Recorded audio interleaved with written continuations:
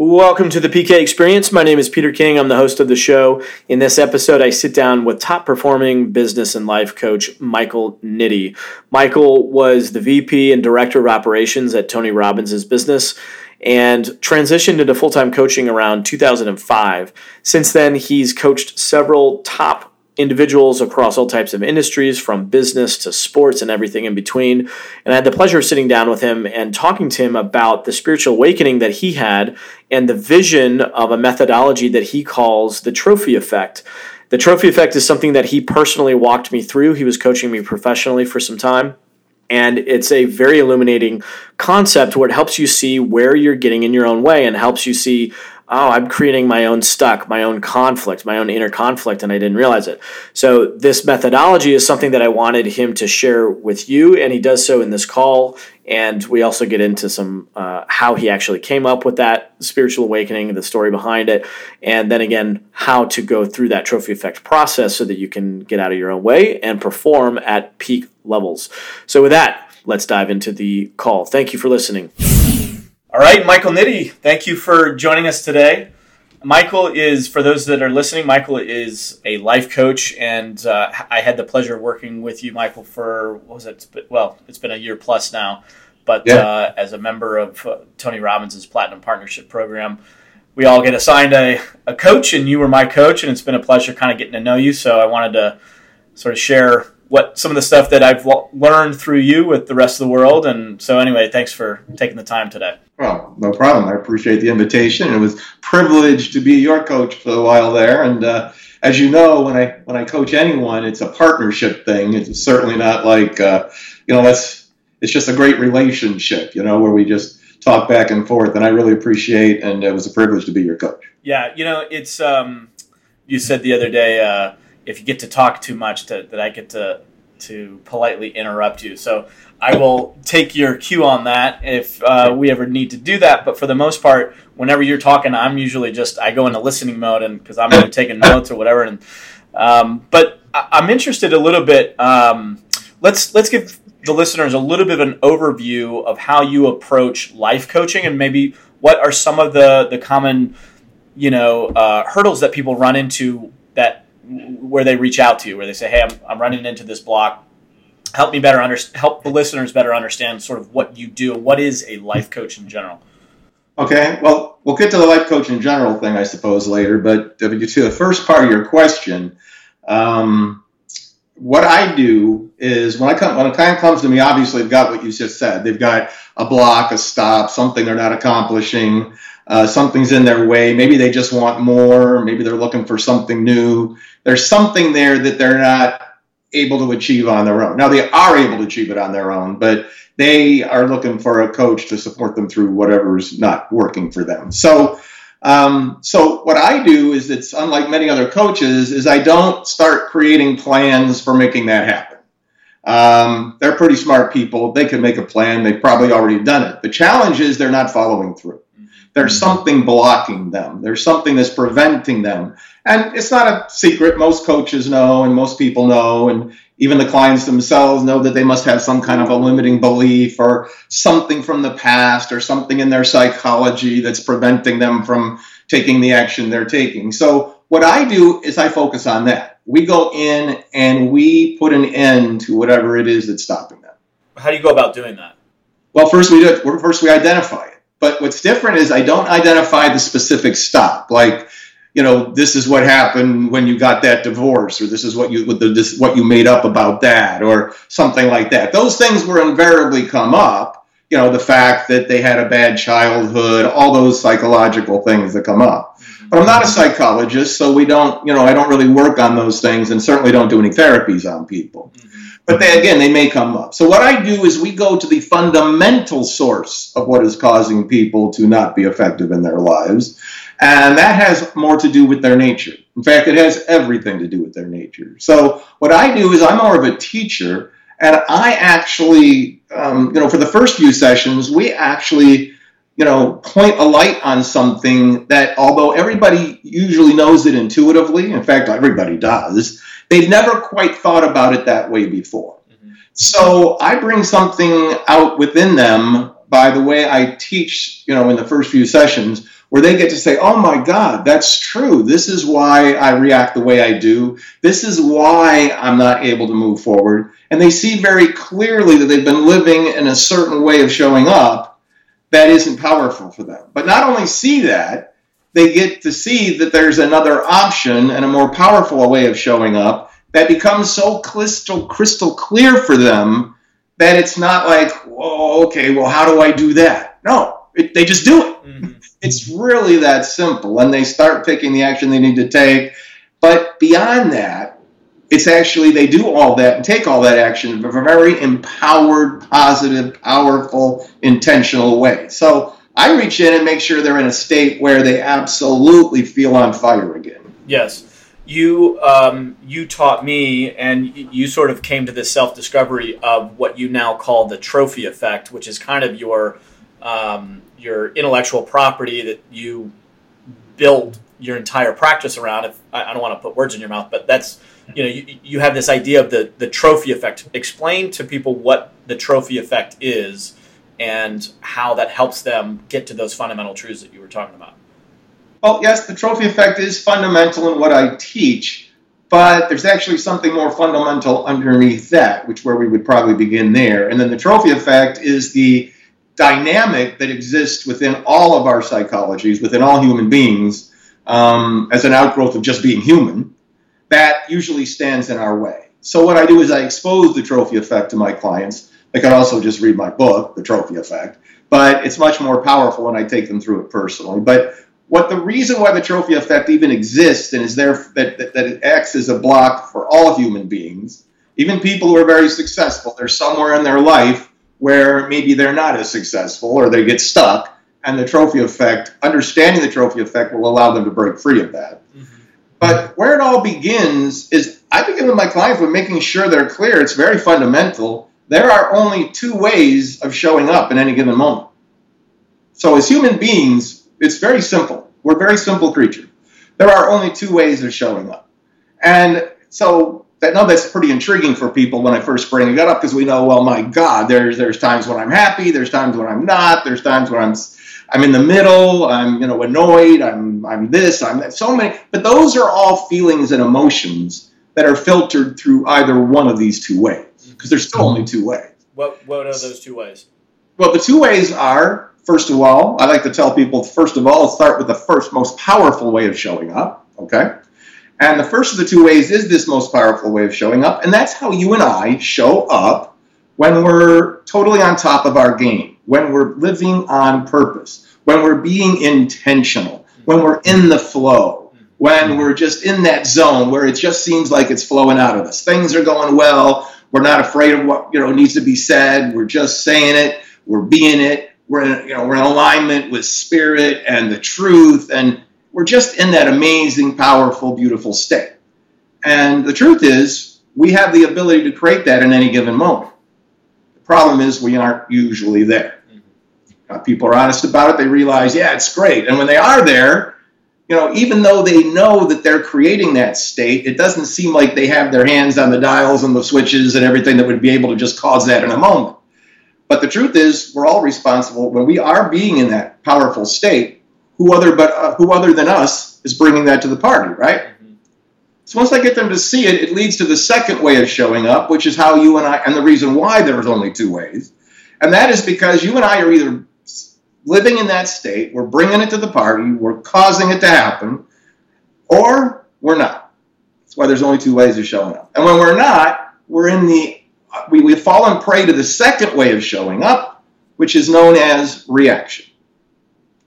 And most of us are living in reaction 90 to 95 to 98% of the time. Yes. So, I mean, it's sort of in short, you hear people talk about living their higher self or fulfilling their potential or whatever versus, the smaller self or playing small where I think you articulated very perfectly there, which is living in reaction. So what is for somebody who, first of all, how does somebody know that they're living in reaction? How do you become aware of? That is a beautiful question. And guess what? By making them aware. Because first of all, notice that other state I was talking about, the more powerful state, is something we all ascribe to attain. We think we can do self-help work to be able to get there. We get a coach to be able to be there. We read books. We do whatever we do because it's not within us to think that it's a place we could simply bring to the party in a heartbeat. Okay, it's something we have to attain by becoming good at it or maybe become a master of it. But the truth is, the only reason we're not in it is because we are in reaction.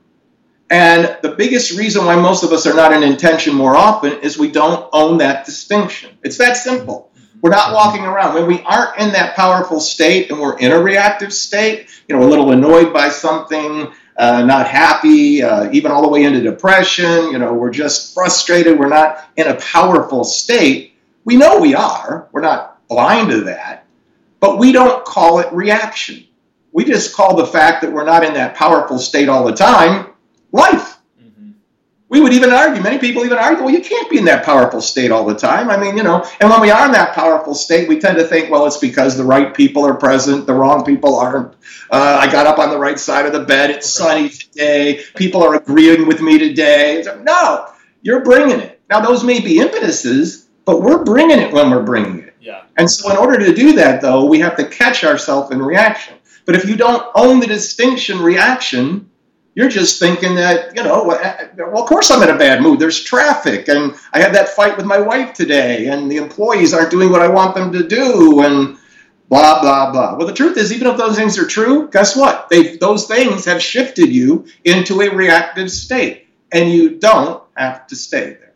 Yes, I find that when I'm talking to somebody who I perceive to be in the reactionary state, is they often give me that response. Well, they'll say, well, of course. How else am I supposed to respond? I got cut off in traffic, so of course I'm going to be upset. And they're not aware of the distinction of, no, that still is a reaction. So how does somebody, we talked about awareness, of course, so you have to be aware that you're quote-unquote reacting. But how does somebody then shift into intention to where they're not reacting? Well, let me give you a specific example, because this has come up for me lately, that I've heard from other people that they're angry all the time. So I've been talking to men who are saying, I take out my anger on my children, I take it out on my wife, or at work. I'm always angry, which is, they're already acknowledging and becoming aware that their anger is not really proportionate to the environment that they're in. So they acknowledge that, but they're still in that reactionary state. How do they start to shift out of that into what you call an intentional, powerful state? Well, first of all, to acknowledge it. And even though they're acknowledging they're angry, they're not tying their anger to living in reaction to something. They know they may be reacted. The kids didn't clean up the toys. The wife didn't get dinner on time. They don't feel like she's being a full partner, or the kids aren't listening. So they understand that their anger is coming from something where they're reacting to it. But the bottom line is they don't call it a reactive state.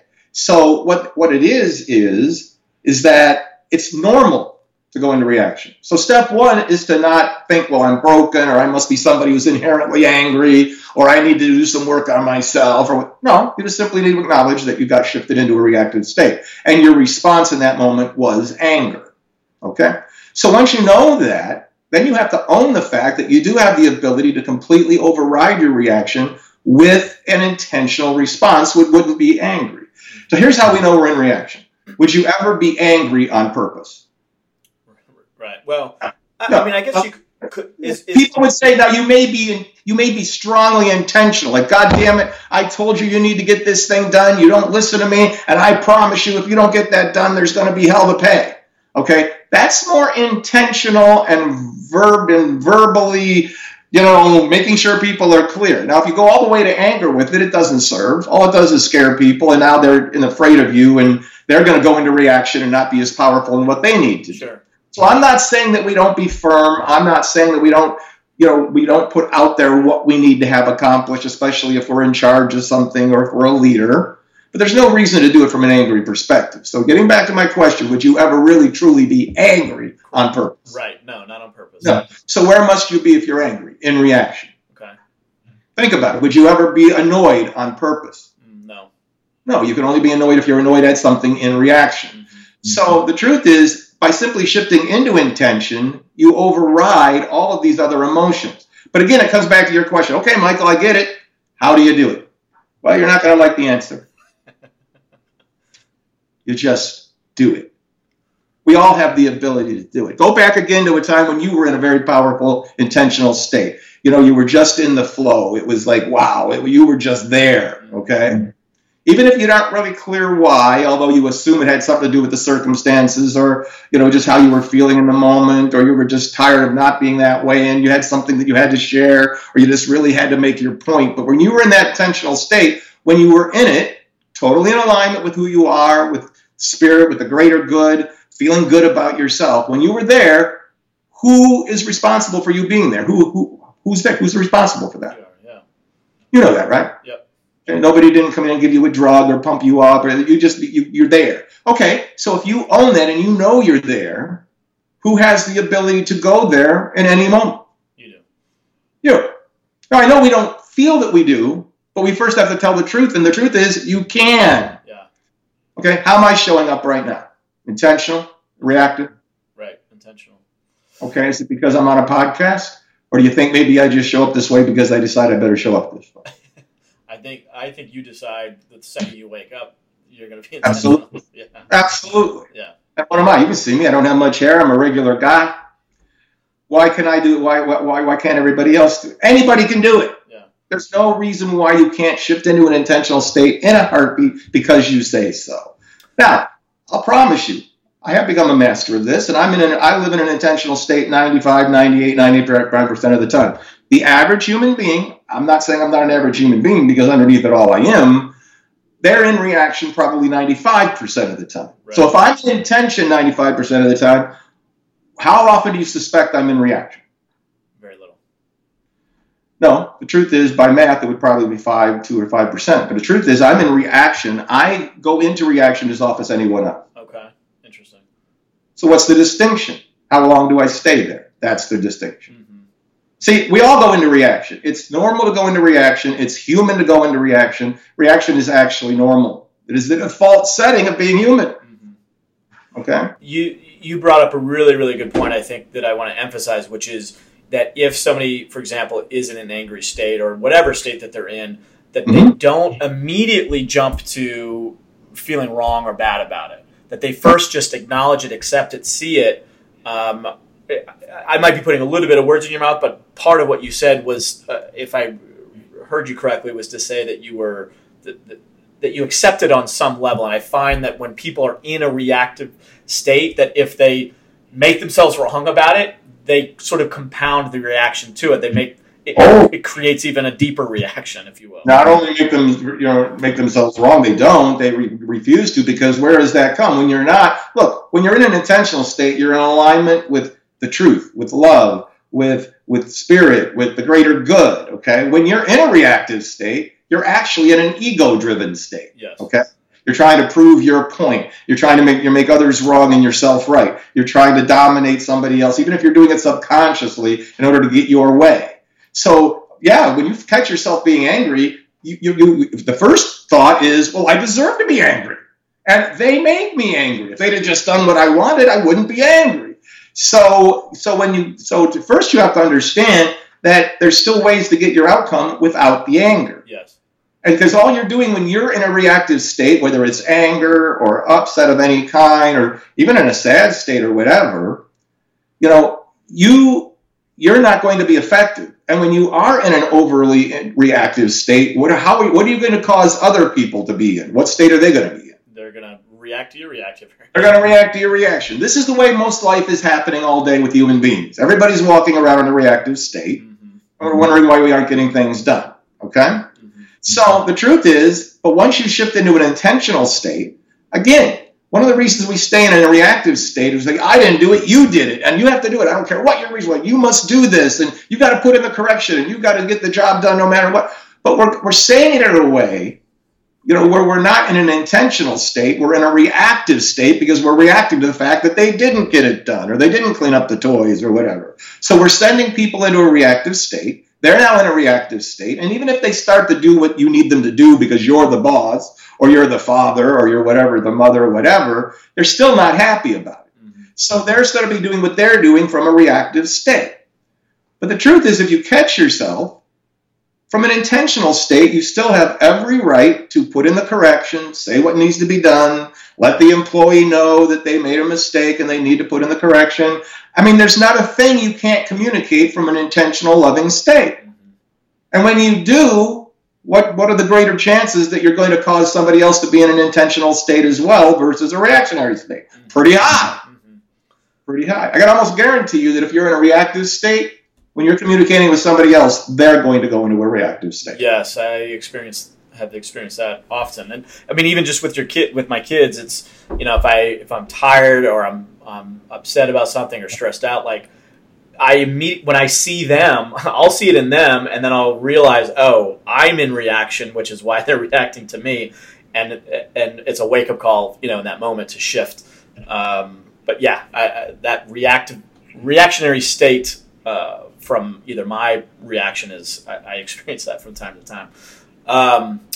Well, here's actually what's going on there, and that is that one of the reasons we don't shift out of reaction right away is we don't own that there's an alternative.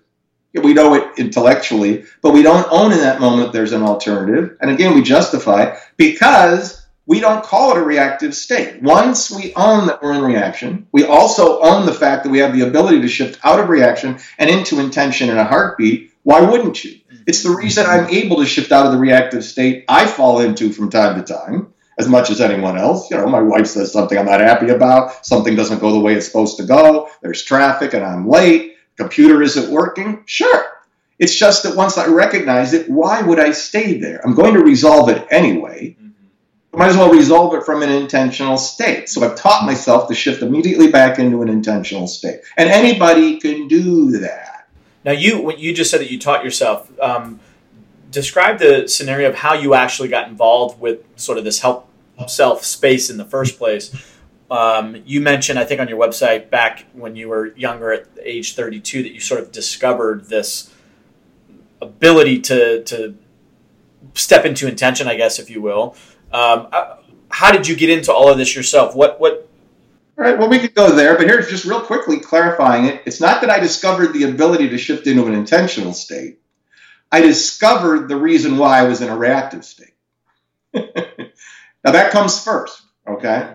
Once I was able to see, because I wasn't calling it a reactive state, I was calling it life. And every once in a while, I was in a better state, but it was random. Usually when I was, teaching or something where I felt connected with people, but like anybody else, I was walking around in a reactive state. And even as I was learning about this kind of stuff from the first original self-help work I did, I was still stumbling and mumbling my way through life like anybody else.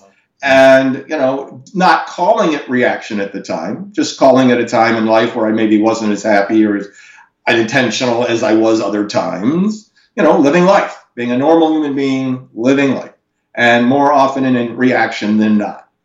And so the way I came upon that epiphany was that I had been doing some self-help work for a couple of years. The reason being, at 28 years old, again, just being a regular guy, working in a regular job, having, some good times, but a lot of bad times, and just being under stress and whatever human beings do.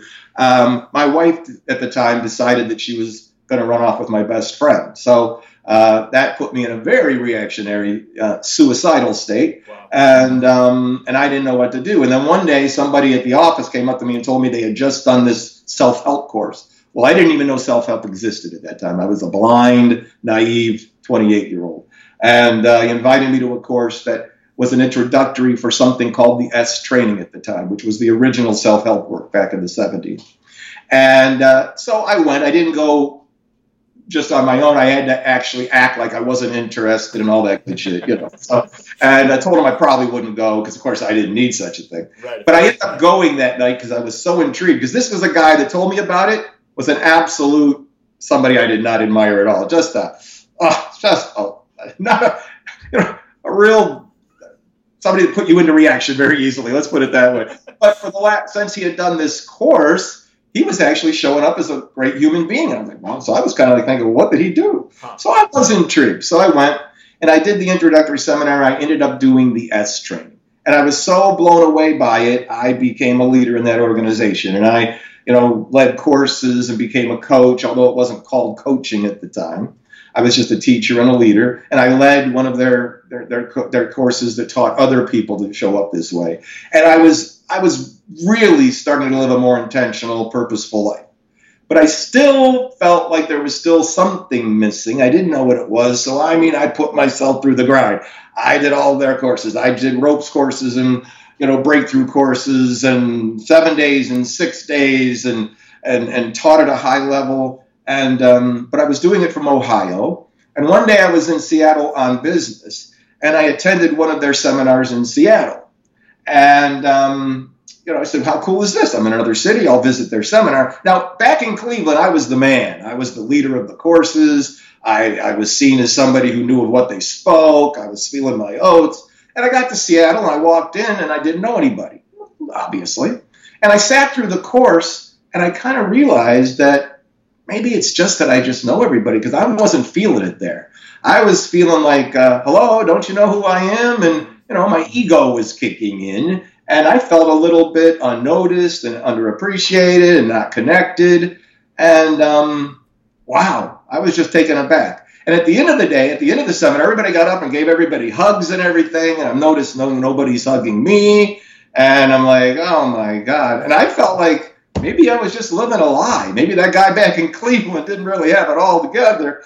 And finally, maybe the look on my face, there was this young lady that just kind of gave me a look and a smile, and she came up and gave me a hug. And it was funny, and I gave her a hug back, and she goes, I haven't seen you before, and I started talking, and then it started coming out of me, but it was funny. To make the story short, I realized in that moment that although nobody was hugging me, I wasn't hugging anyone else. And that sounds so stupid and so silly and obviously. But that was such a breakthrough for me that unless I was in my element, I was waiting. I was in reaction to what wasn't happening in that seminar that evening, and what wasn't showing up for me the way I wanted it to be. But I realized in my heart, I had every ability to walk up to somebody else, no matter how much fear was I was present to or feeling weird. I had the ability to cause myself intentionally walk up to somebody else, and I was not doing that because I was in reaction. I wasn't calling it that yet, but that's what I saw. So I made a decision. I said, wait a minute. You've jumped off of mountains and bridges and swam with sharks and done all these amazing things, and it's really truly who you are, but you're not bringing it to the party for some reason. But now that you know that you can make the first move, there might be something in there about just being intentional in doing that. So I went back to my hotel that night, and I declared that I was going to be intentional. So I went up to the bar restaurant on the top floor there in Seattle. This I think it was the Red Lion Inn. But I walked up with this intention to just make a difference. And I didn't know anybody. So I walked into the bar, and I just said, I'm going to do it.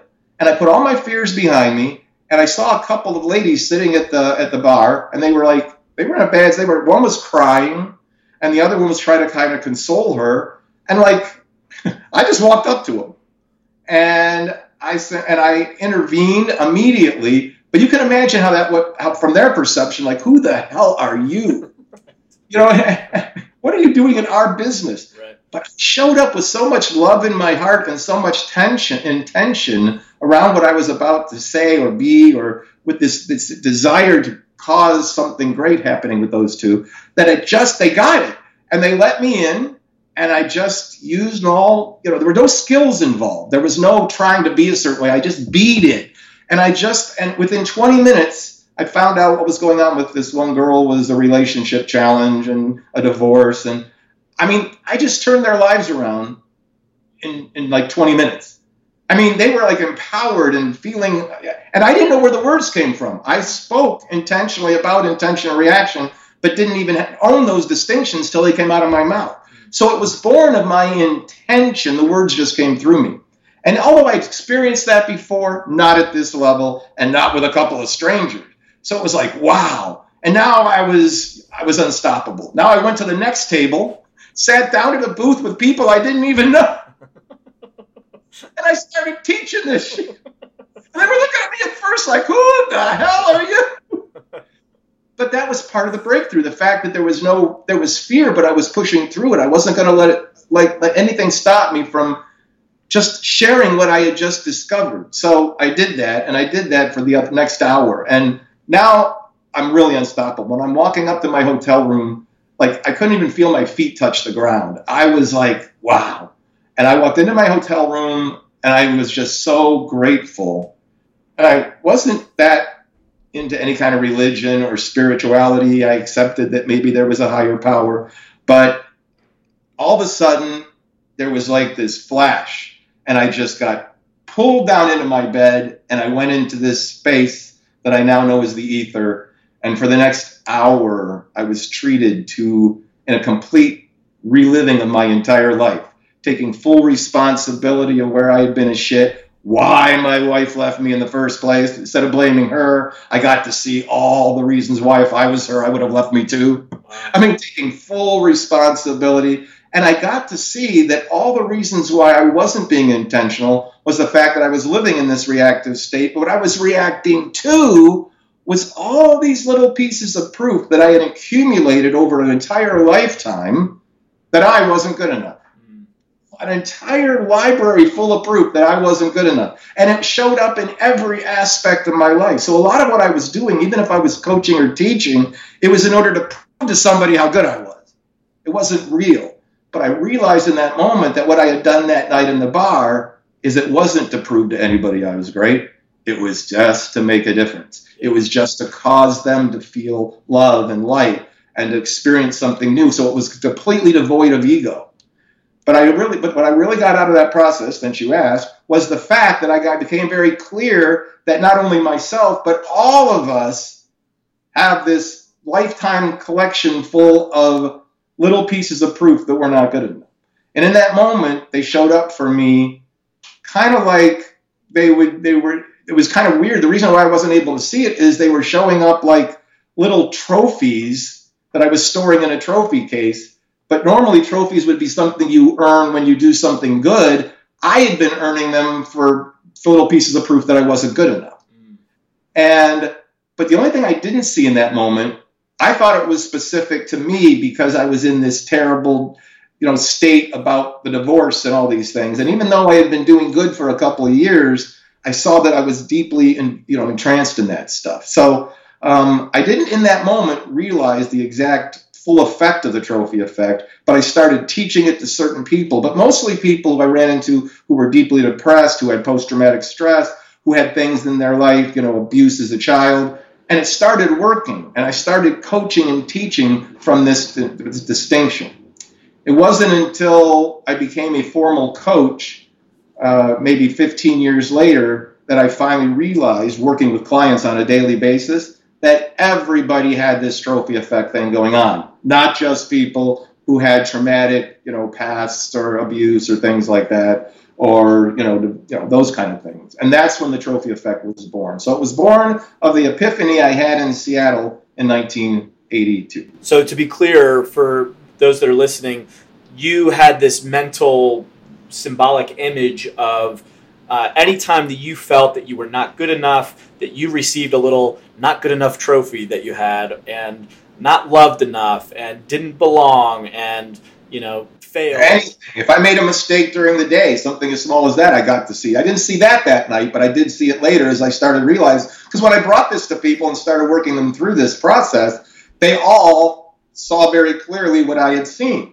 So I realized that everybody has it. So that this was going on with all human beings, that everybody has this trophy effect phenomena going on. Yes, that's how it was born. Such a powerful metaphor to articulate what's actually happening with a lot of people psychologically that they're not even aware of. And I had a similar realization too when I was I went to a Landmark. I think you worked with Landmark before, correct? That's what it was. The S training did become Landmark. Okay. So when I went to a Landmark event in Denver a number of years ago, and one of the biggest takeaways for me was seeing, it was such an eclectic mix of people. I mean, we had a former congressman, a girl that was suicidal, a gang member, well-to-do, young professionals, a guy that directed porn, another guy that thought he was going insane. And so we had all these different backgrounds, and every single one of us at the root was dealing with essentially what you're saying, the trophy effect. And that to me was such an eye opener, because in my own isolated world, I thought my problems were my problems and they were unique to me and all that. And it allowed me to see, like, wow, wildly different upbringings and backgrounds and economic resources, and we're all dealing with the same trophy effect, essentially. Well, there you go. Yeah. And once I realized that, that's when I decided that I would write the book and have it, and be able to teach it from just book form, so I wouldn't have to coach everybody one-on-one on the planet. But what I also discovered was that there was a way I could teach it in a way where I could entrap the mind during our conversation so that the mind wouldn't resist, because our survival mind doesn't want any part of us understanding this. It doesn't want us to know this is going on. It wants it because its job is to keep us safe. And if we understand the trophy effect and break free, we'll start living this outrageously, taking chances, doing what we need to do. We'll, walk up to people and expose ourselves to being, put down. I mean, the mind doesn't want that to happen. So the mind doesn't want anybody to know that the trophy effect's going on. So I don't just explain it to people. I did a little bit of explaining just now here. But when I take people through the process, it's actually a bit of a hypnosis process, although it's not hypnosis. I actually take people through a process where they get to see very clearly how this is showing up in their life. Yeah. And once they see it, then they're able to let it go. Yes, you walked me through that experience, and such a powerful way to, like you said, like you can't deny it. Like, it's so clear. And the shift that you can make, and that to me is the most important piece, is the empowerment. You talked about responsibility a few minutes ago. The responsibility for you to find that place of humility to say, man, I am responsible for my wife ultimately leaving me, can be devastating on an emotional level, but it's also incredibly empowering, because now you can respond to it. Now you can actually learn from it. It disappears ever putting blame anywhere else. Right. Now, does it not mean that there are people doing bad things and living from their ego and hurting people intentionally and dominating others and even hurting others? Of course that happens out there. And you can say that, well, we should blame them for the fact that this thing happened. But we're still all responsible for how we react to it, how we show up in response to it. And we can always show up from it in an intentional manner. So like I said, I didn't necessarily learn about being intentional during that epiphany. I only learned why I was in reaction. Yes.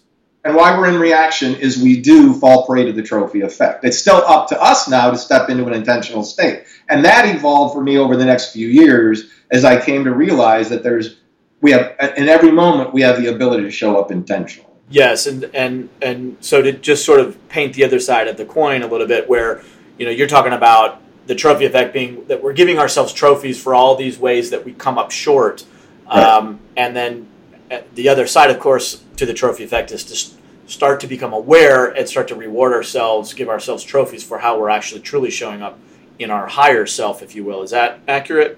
Absolutely. In other words, what you discover is that you've been giving yourself these bad trophies and storing them in a way in your mind where you're constantly subconsciously associated to all these bad memories and bad proof that you're not good enough. Yes. And then what you have is the ability, when you go out there and start acting intentionally, is to start acknowledging yourself. And we don't acknowledge ourselves in life. I take people through the process, and boy, I find out they've been giving themselves tens of thousands, if not hundreds of thousands of trophies they discovered during the process while they've been, their entire life for any little thing they do. Make a little mistake, blow off a workout, certainly if something really bad happens. But then these are all, like you and me, these are still good people who have accomplished a lot in their life. Nobody comes to me for coaching that is in a really bad state. They're usually going and doing therapy or something else. But I get people who are, maybe they're stuck, but they're still successful. I work with very high-level clients, make a lot of money. I mean, these people have accomplished something. So they've all done wonderful things. But what they find out during the process is, although they have accumulated a lifetime full of really these bad trophies and all these bad memories, even though they've done a lot of good stuff, they have not unconsciously awarded themselves good trophies for those things.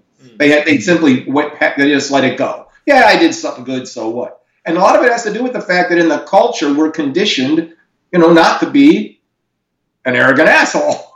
So we don't tell people about all the good stuff we've done. We try to suppress that a little bit. Now there are some narcissists out there who will tell you how great they are in every moment. But for the most part, we've been conditioned to be humble. But the problem is we've thrown out the baby with the bathwater, yes. And we're overly humble, and we don't acknowledge our own greatness, our own magnificence. Yes, in full transparency, I think when you and I first started talking, you do come across as very confident and very. Somebody could perceive it as being braggadocious or something, but one of the things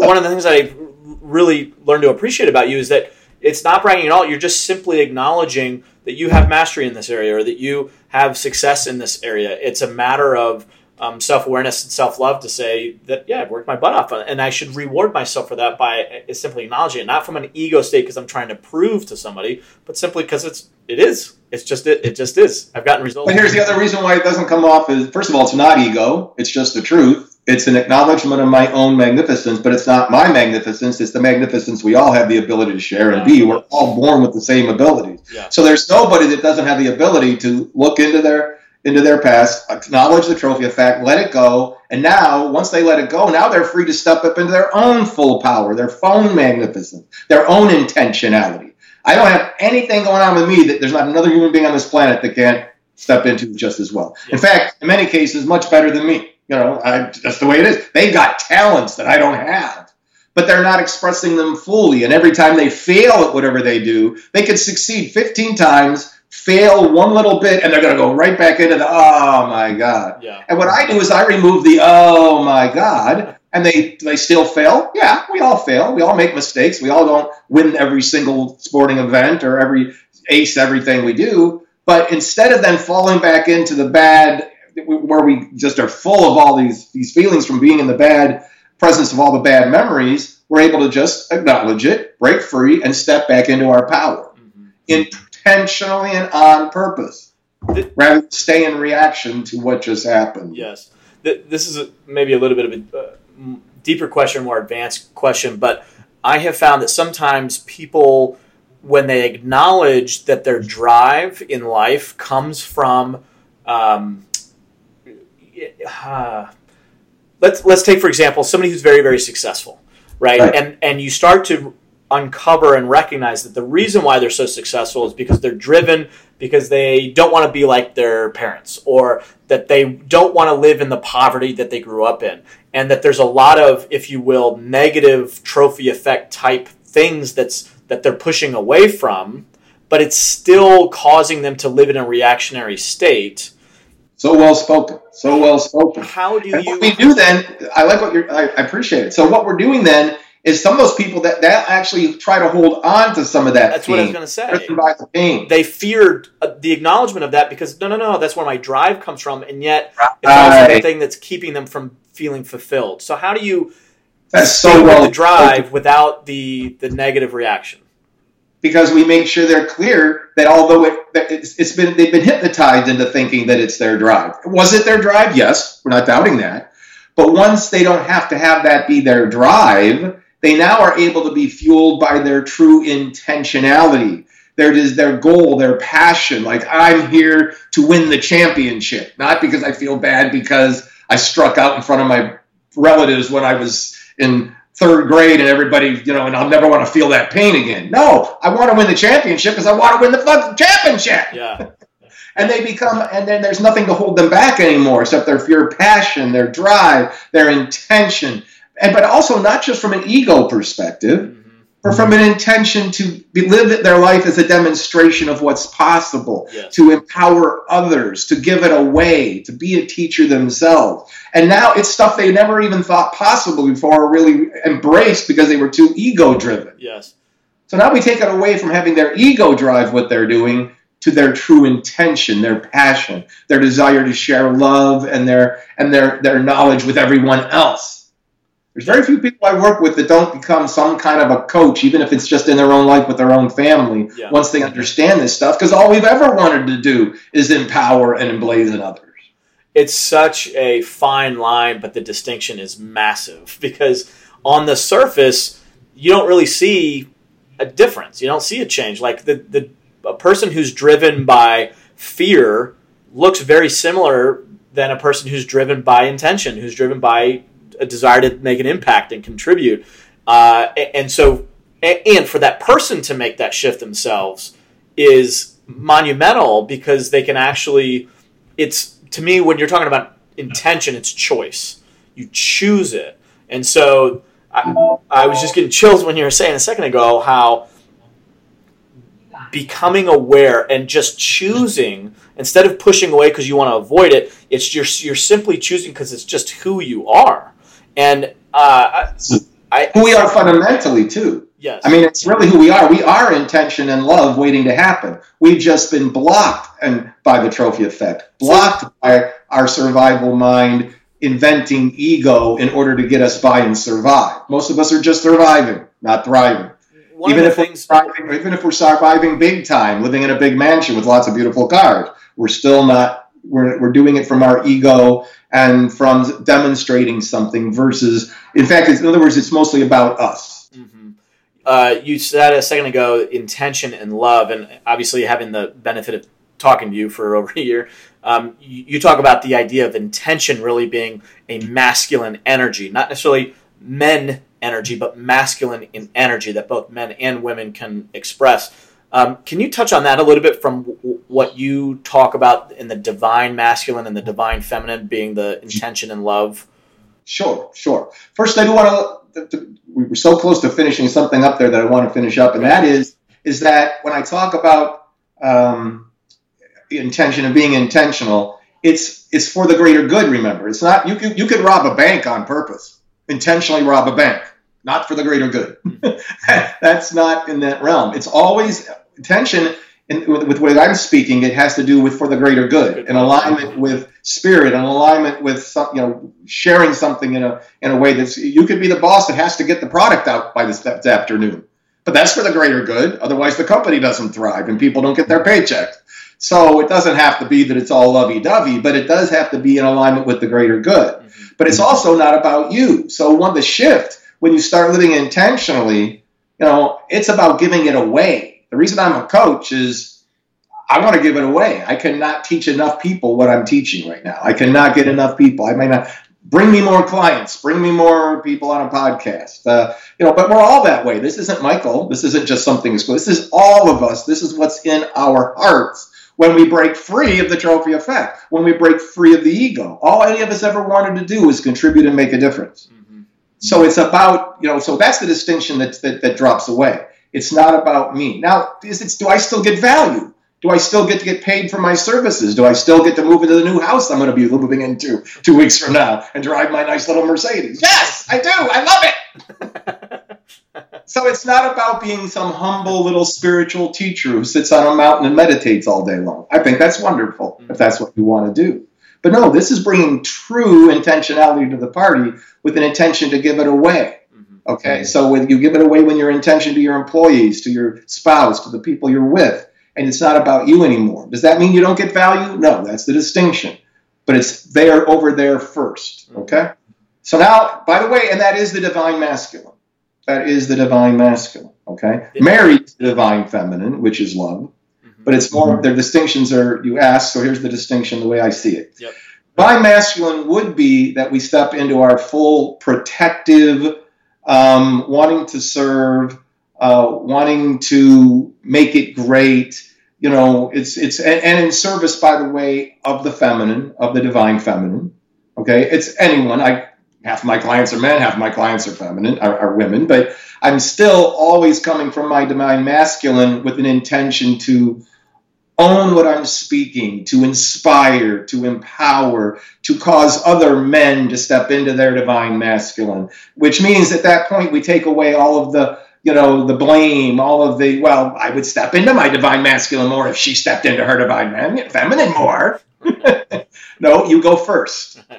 You go first, okay? So the divine masculine actually intends to go first, okay? It doesn't listen to the little reasons why, what's going on. It doesn't, like say, well, if this person did more of this than I would, or if my wife gave me more of this than I would. It's like, no, first you go first, then she'll be inspired to do that, Okay. Yes. Now, it may be instantaneous. Like, I have so many men I coach and they get excited about stepping into their divine masculine. They go home and they say, well, I did it. And, she still didn't have sex with me that night, or she still gave me a bad time. Okay, so for the last 15 years, you've been a piece of shit, giving her a bad time, being in reaction. You've stepped into your divine masculine for one day, and it's okay, honey.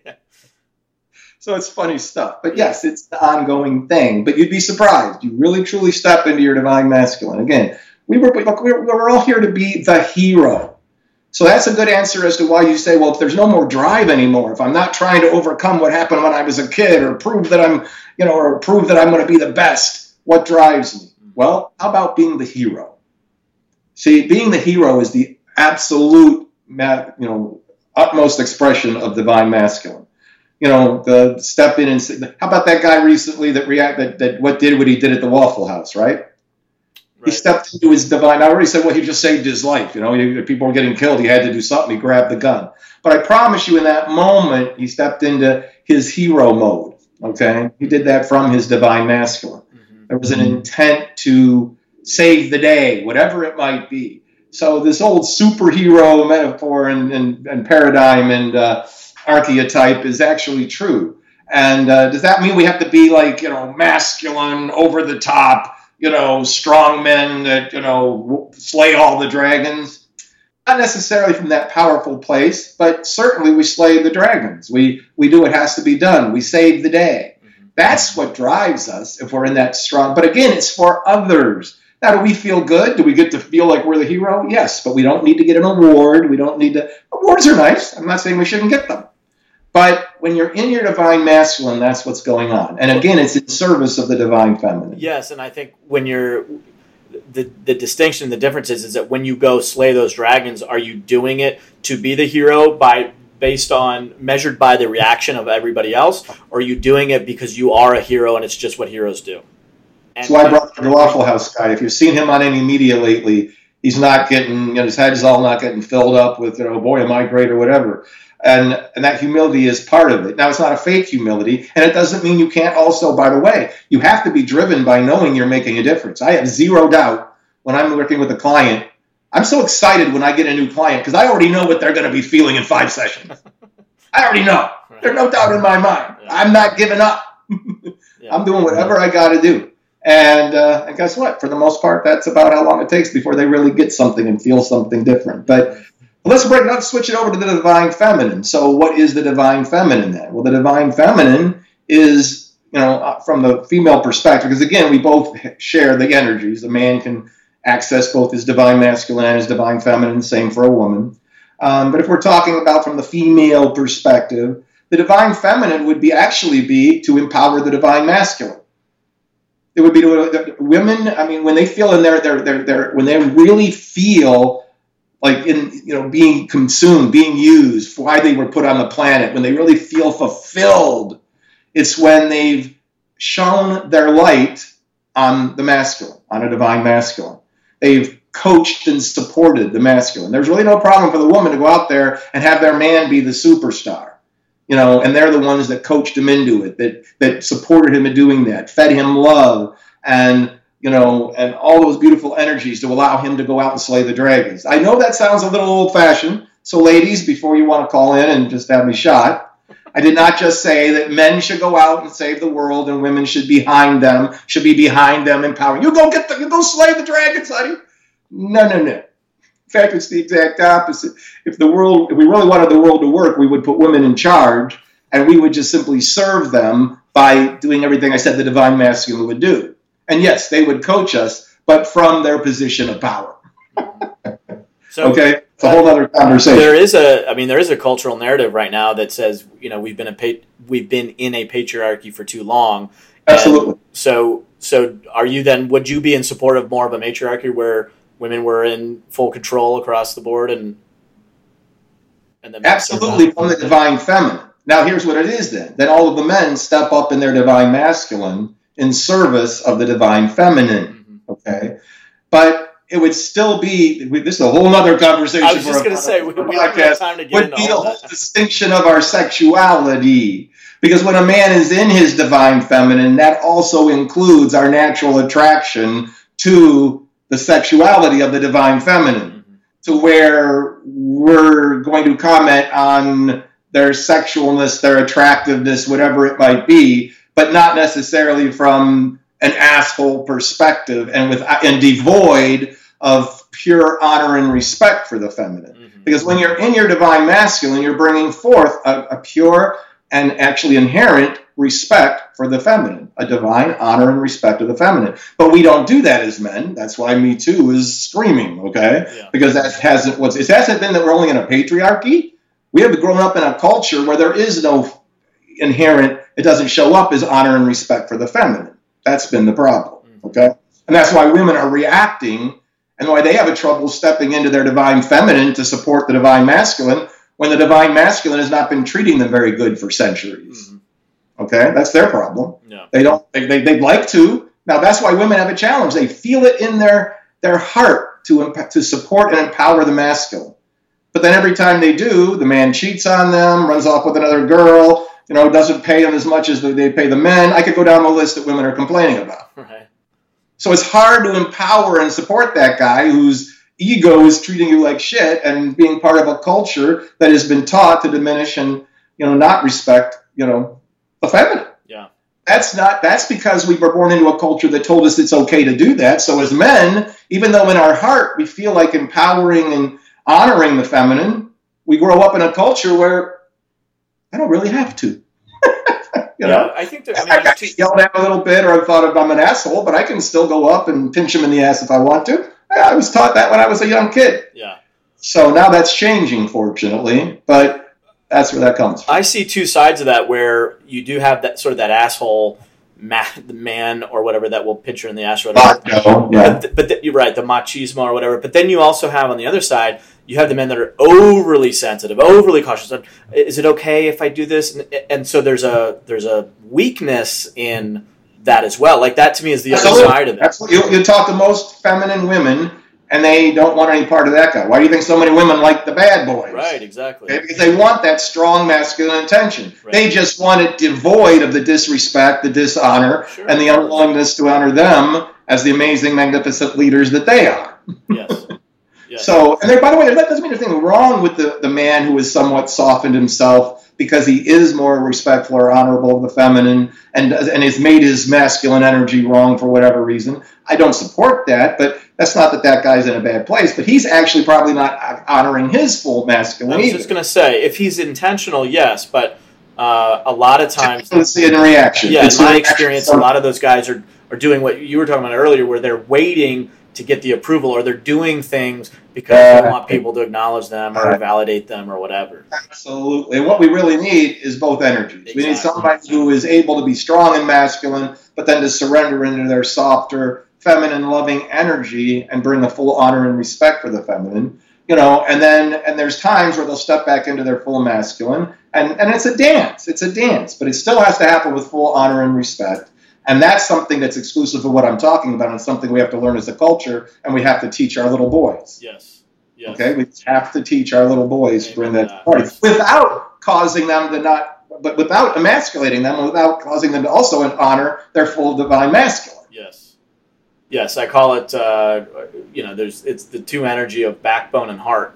You got to have structure, you got to have discipline, you got to have intention, but you also have to have compassion, empathy, love, and openness. I like it. Well, Michael, I feel like we've just got started and we're actually out of time. I know you have a hard stop here that we need to honor, so I'm going to let you go. But I got a coaching client, but I really appreciate you squeezing me in, my friend. Yeah, you gotta do your thing. So, but thank you so much for taking the time today. I know that there's going to be a lot of people that are interested in hearing more about that. And actually, on that note, where does somebody need to go in order to learn more about you and/or the Trophy Effect? My website is Intention Quest. IntentionQuest.com. Well, it's all about intention. There you go. IntentionQuest.com. There you'll be able to learn about my book, The Trophy Effect. If you're not able or even in any kind of inclination to want to come coach with me, then please pick up the book. And, I am available to some degree for coaching, but mostly I just support people to buy the book, and we'll go from there. But really appreciate the opportunity, Peter. Very good. Thank you, Michael. Thank you, my friend. Have a good one. Take care.